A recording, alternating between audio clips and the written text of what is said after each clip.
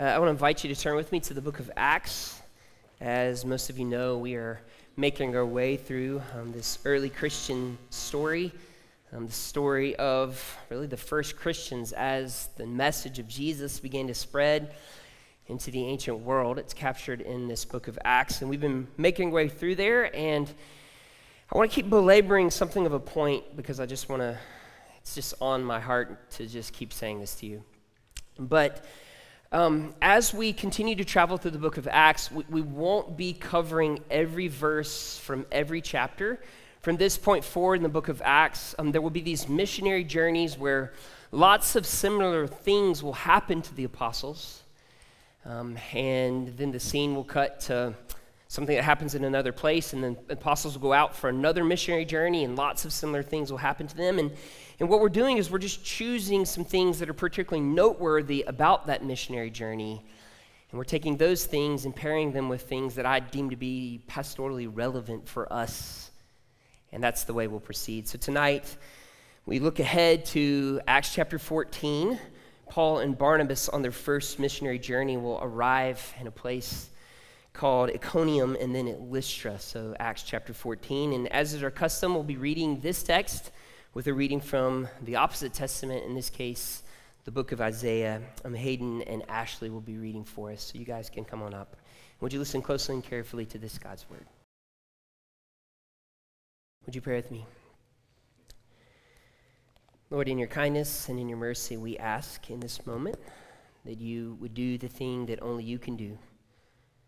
Lord, by the power of your Spirit, would you make these words in your word alive? Lord, would you use them? Would you shine light upon them?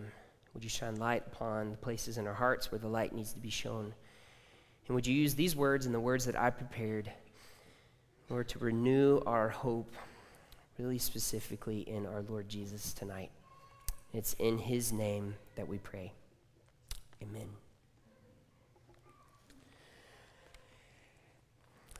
So a few years ago now, for health reasons, I began to pay some attention to the foods that I was eating.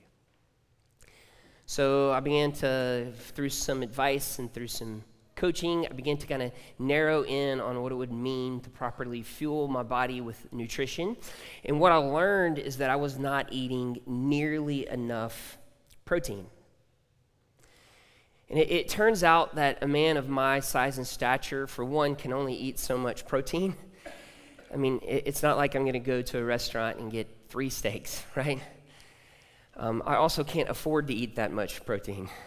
So, your belly can only carry you as far as your money can, or the other way around, or whatever. I expected you to think that was a little funnier than you did. So the way to close that gap is the protein shake. So Mandy and I bought this amazing little blending device called a Ninja. Y'all know what I'm talking about? And you open up the top, and you throw in frozen strawberries, and you can throw a frozen banana, you can throw ice, you can throw protein powder, you can put... literally, the Ninja can handle anything you throw at it. And you tighten it, and then you flip it upside down, and you pop it down onto this thing, and slightly turn it, and push it down again, and it blends everything into an unrecognizable mix of liquid. And every single time I take that Ninja, put the stuff in it, screw on the top, turn it over, pop it in that thing, turn to the right, and press it down again. Every single time I do that, I think of Christian theology, the human heart, and especially you all. See, a professor and a theologian that I admire has made the point over many years, I've heard him make this point, that the human heart is naturally a blending device. We typically take a little bit of what we think about politics, a little bit about what we've learned about sociology, some of what we think about other parts of the world and what it means to be a human person. We throw Christian things in a blender and blend them up in something of an unrecognizable mix. But see, Christian theology, Christian doctrine, the life of faith, walking with Jesus, asks us actually to make distinctions versus blends. And I'm not saying that as Christians we should not learn from the world of sociology and psychology and literature and film and every other thing, because I do think we're supposed to do that. I think that all truth is God's. But to really understand the truth, it often requires us to have a distinct, unique idea of what being a Christian means and what Christ offers, that then we can bring to all those things. Does that make sense? And I tell you all of that because in this missionary journey that Paul and Barnabas go on, some people call it the first missionary journey, one of the patterns we'll see is that the gospel will advance into a particular place among a particular people, and then that gospel's advance will be strictly opposed. Sometimes it's going to be opposed by imprisonment of the apostles. As we move on, sometimes it will be opposed because, we'll see next week, people pick up stones to try to stone and kill the Apostle Paul. Sometimes it will be opposed by the governing rulers in that community. But it's interesting in this text that the gospel's advancement is opposed by way of blending. See, what we're going to see, and you heard it read, is that God will do this wonderful work. He'll heal this man, and the people immediately associate that work with Zeus and Hermes. So you've taken the kind of Greek mythology and the Christian stuff, and it gets thrown in a blender. We'll see that and talk about it. And then in this story, you're going to see, and you heard it read, that Paul and Barnabas will preach, and their preaching is really about the unique glory of God, the only true God, the glory of Jesus, and they'll kind of mix and blend and begin to try to worship Paul and Barnabas. See, they throw the admiration for Paul and Barnabas in a blender with other ideas they have, and they blend it all up together. So it's opposition by way of blending. Now, as we take a look at these things, there's this one main thing I want you to hear tonight. If you don't hear anything else I say, this is the main thing I want you to hear. It's really simple. I think this passage, underneath it all, teaches us that our Lord is unlike any other. Completely unique, completely distinct, yet we'll see near to us, which again makes him unlike any other. So let's take a look at this text on the way to that main idea. So as I said, this is Acts chapter 14. It's the first missionary journey. In Acts chapter 13, the gospel advances. It's opposed. In Acts chapter 13, it's opposed because a magician, kind of occult leader, opposes the work of the apostles. In another place, the people in the town oppose the work of the apostles. And then in this text, it's more of the same. Look at verse 5 of chapter 14 with me. An attempt was made by both Gentiles and Jews with their rulers to mistreat them, that's Paul and Barnabas, and to stone them. And they learned of it and fled to Lystra and Derbe, cities of Lycaonia, into the surrounding country, and there they continued to preach the gospel. So there's a plot to kill the apostles, and they flee from that place, and they end up in a town called Lystra. So let's see what happens here next. In verse 8, now at Lystra, there was a man sitting who could not use his feet. He was crippled from birth and had never walked. He listened to Paul speaking, and Paul looking intently at him. Now this would have been Paul preaching some kind of sermon at Lystra of some kind, proclaiming the good news of Jesus. And there's someone in the crowd who can't walk, and he's listening to Paul. And Paul, maybe mid-sermon, maybe we don't know, looks at him. He looks at him intently.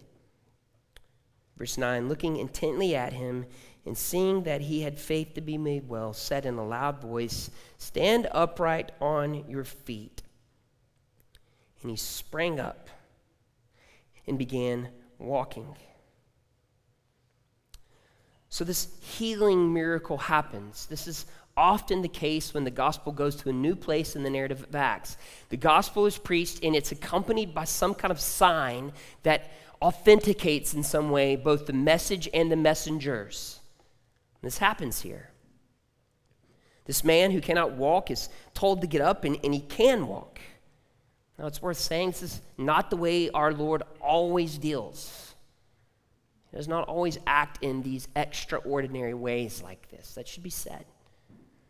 But in this case, he does, and this man is healed.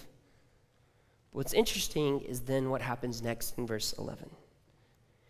And when the crowd saw what Paul had done, they lifted up their voices, saying in Lycaonian, the gods have come down to us in the likeness of men. Barnabas they called Zeus, and Paul Hermes, because he was the chief speaker. So these people, they throw a few things in the blender here. They assume Paul perhaps, or they assume Barnabas perhaps is Zeus. They think Paul is Hermes. Just a couple of quick words about Zeus and Hermes. Zeus is sort of the kind of like chief god, the father god. Zeus is one who is supposed to be the expert and the one who watches over, ready, atmospheric conditions. The weather, the sun, bolts of lightning, thunder. Often in the ancient world, Zeus would be depicted either standing, sitting in majesty, or most especially with a bolt of lightning in his hand, leaning forward, ready to throw it down on somebody. Zeus would, as he felt like it, in anger, throw down one thing at one person, throw down another thing at another person.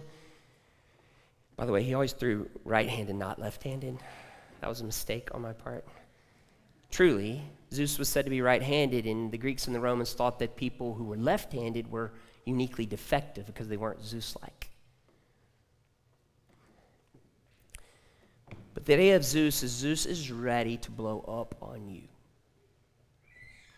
See, they see an act of power, and they think, this might be Zeus at work. See, they're throwing things in a blender. Now, Hermes is kind of the speaker or the messenger of the gods. Because Paul's the chief speaker, they think he might be some representative of Hermes. Hermes was the person who communicates the will of the gods to people. Hermes was understood to be a trickster. You weren't quite sure what he might do, how he might guide you, but man, he's a great speaker. So what I'm trying to get you to see is these ancient peoples, when they see the truth, these ancient peoples sort of intrinsically mix it up with all the things that they assume about their culture. The air that they breathe, the way that life is, the Zeus stuff, the Hermes stuff, all of that, they take all of that and they take the truth and they just put it all together and mix it up. These ancient people mix it up. See, these ancient people take a little bit of this and a little bit of that and a little bit of the Lord, and they throw it all together, undiscernible now. These ancient people did that. In other words, it's not that ancient, is it?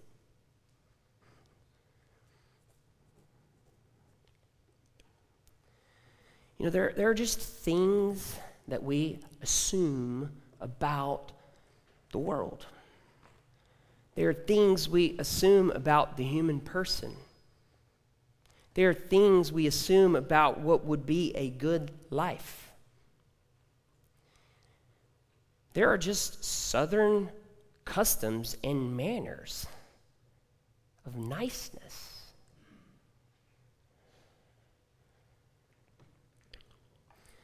This sociologist has defined that the spirit in the air of American culture, the religion of American culture, is a thing he calls moralistic therapeutic deism, the idea that God wants us to be good, moralistic, that at the end of the day, he wants us to be able to do us and find happiness the way we want to define that.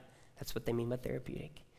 And then deistic, God's kind of out at a distance, and I kind of do my own thing, unless I need him for something. This sociologist, Christian Smith, says that is the religion of American culture. And I'm just telling you, I see in me,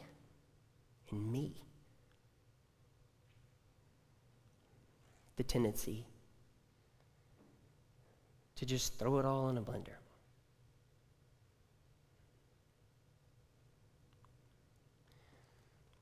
Other people who are observers of our culture talk about this extreme individualism that lives in our world. The idea that we have, and we don't mean to have it, we breathe it in. The idea that there's nothing bigger, there's nothing wider than just our own sense of self and us enhancing ourselves. And whatever enhancements we want to add to our life.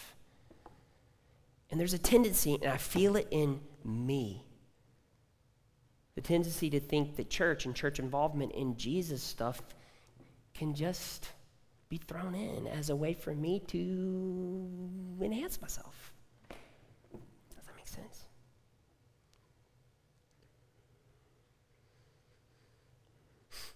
One of Grace Fellowship's interns, we were talking this past week at a staff meeting about these things somewhat. And she brought up the words from the prayer of confession we pray often here in this room. And it has a line that says, "There is no health in us."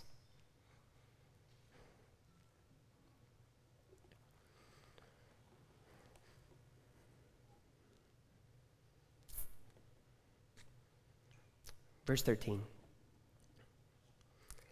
And the priest of Zeus, whose temple was at the entrance to the city, brought out oxen and garlands to the gates and wanted to offer sacrifices with the crowds.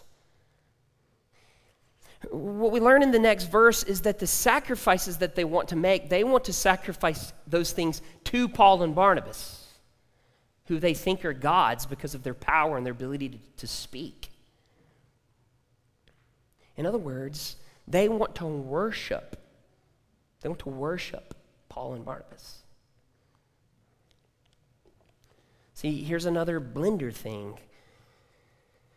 They see this truth. They see the glory of God in this healing. They hear the message, the preaching.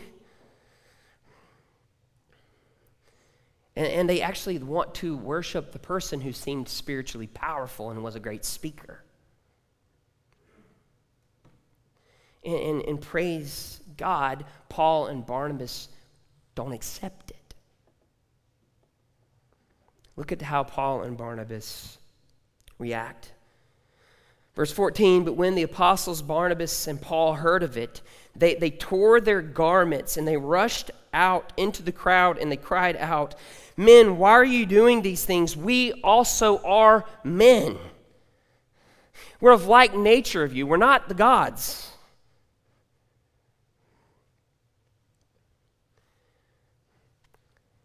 They go on to say, we bring you good news. We're here to announce the gospel to you. Don't worship us. And then they announce the gospel. They says that you're supposed to turn from these vain things, this false worship. You're supposed to turn to a living God, not a Zeus, not a Hermes, not a Paul, not a Barnabas, the living God. And this living God, by the way, he made heaven and earth and the sea and all that is in them. In past generations, he allowed the nations to walk in their own ways, yet he did not leave for himself without witness, because he did good by giving you rains from heavens and fruitful seasons, satisfying your hearts with food and gladness. What Paul's saying is there is a God who is alive, who is kind. And he's always been wooing you with his kindness. Now, this is something of a side note.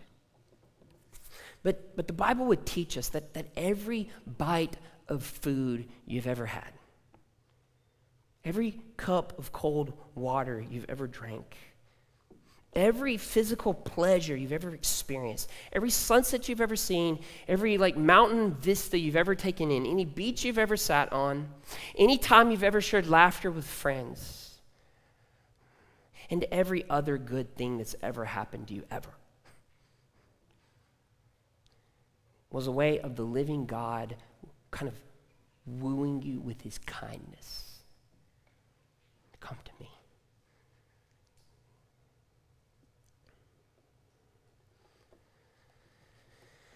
So what I'm trying to get you to see is that these ancient people, these ancient people, these people way back then, wanted to kind of worship the spiritual authority over and against worshiping God. They wanted to mix. They wanted to blend by worshiping the messengers. These ancient people did that.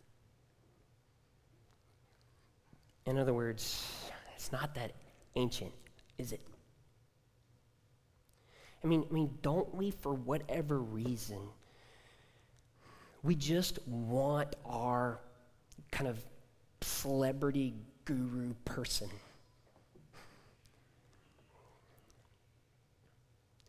We even have a tendency to want to worship people who have spiritual authority. Here's what's interesting when we put our hopes and our fears and our affections out of proportion for people in spiritual authority and kind of a worship of them. Here's what happens counterintuitively. We end up despising those people and resenting them. Because people will disappoint so deeply. And here's perhaps another difficult truth. People who are in spiritual authority, when they see people begin to worship them, they have the reaction of, this is kind of nice. I bet I could work this admiration in such a way that I could gain power over them in such a way that I could serve myself. See, they're willing to accept it, unlike Paul and Barnabas, who just reject it with such passion. When I was beginning the process of planting this church with a team of us, were beginning to pray and plan and dream and think of what might become Grace Fellowship. And a mentor friend of mine, who was a classmate of mine in seminary, but 10 years older than me, had been in senior pastor work for probably 20 years in a very different context than me. He's on the west side of the city. He ministers in the historic black church tradition. And when he heard the news that I might be kind of getting into this senior pastor position, he asked if we could go to lunch. He said he wanted to pay, and he wanted to tell me the truth about some things. and he wanted to warn me about some things. And at the Bright Star in Bessemer, Alabama, if you know, you know, sat down with me and said, brother, let me tell you something. If you are really thinking about becoming the pastor of a church, you are walking a dangerous road. He said several things that were very pointedly personal about me that I'm not going to tell you. But one thing he did tell me, he said, brother, you're going to be amazed at how easy it is to manipulate people. And in your ear, you will hear the whisper, this is good. And that will be the voice of the devil, and you should run from that. Like Paul and Barnabas in Acts 14. He said that. In other words, in the words of the prayer we pray often in this room, there is no health in us. So the question tonight is, if you and I have a tendency to just blend Christ along with all the other things, if we have a tendency to have exceedingly high expectations and worship people in authority, if we have a tendency to desire that for our own selves, what health? What help? Where can we find hope? If you're here tonight and you just feel it, you feel the sting of what I've described, you could actually see yourself being a citizen in Lystra. You're pursuing the good life as it's defined by this culture, and you're just throwing in a little Jesus. Or if you find yourself, honestly, like the man where the story started, I'm just crippled and I can't walk. What hope would there be for you, for me, and for us? Well, it's the simple truth that our God, our Lord, is unlike any other. Because here is the way that he deals with sinners like you and me. I'm going to tell it to you. And the hint of it all is literally in this text itself. Look at verse 11. When the crowd saw what Paul had done, they lifted up their voices. They said in Lycaonian, the gods have come down to us in the likeness of men. But you know what the truth is? The Lord, the living Lord, the maker of heaven and earth, he has actually come in human form in order to seek and to save sinners. See, that is not Zeus-like at all. It's not trickster Hermes stuff at all. And when Jesus comes to live among sinners like you and me, he's doing it in order to bless them, in order to win them, in order to woo them, in order to convince them to turn from vain things.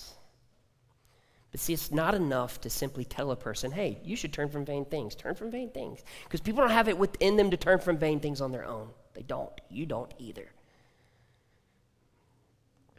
So what this Lord in human flesh does is he lives this perfect life of active obedience before God the Father, fulfilling all righteousness. And he goes to a cross where he gives himself for sinners. Not Zeus-like, not Hermes-like. And he's raised from the dead, and he raises the dead. And he creates in them, by the power of his Spirit, new desires and new affections. In other words, by the power of his Spirit, he does the work so that they can turn from vain things.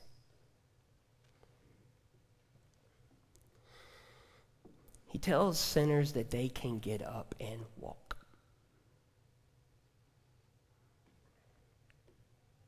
And they'll continue to get to walk. God's so kind that he says that the work that he has started in us, he will be faithful to complete until the day of Christ Jesus. And on that day of Christ Jesus, these sinners that he has saved by his grace, that he has won, that he has wooed, that he has helped walk, the Bible says that those people will one day see his face. Unmixed, undiluted, no longer dimly but clearly.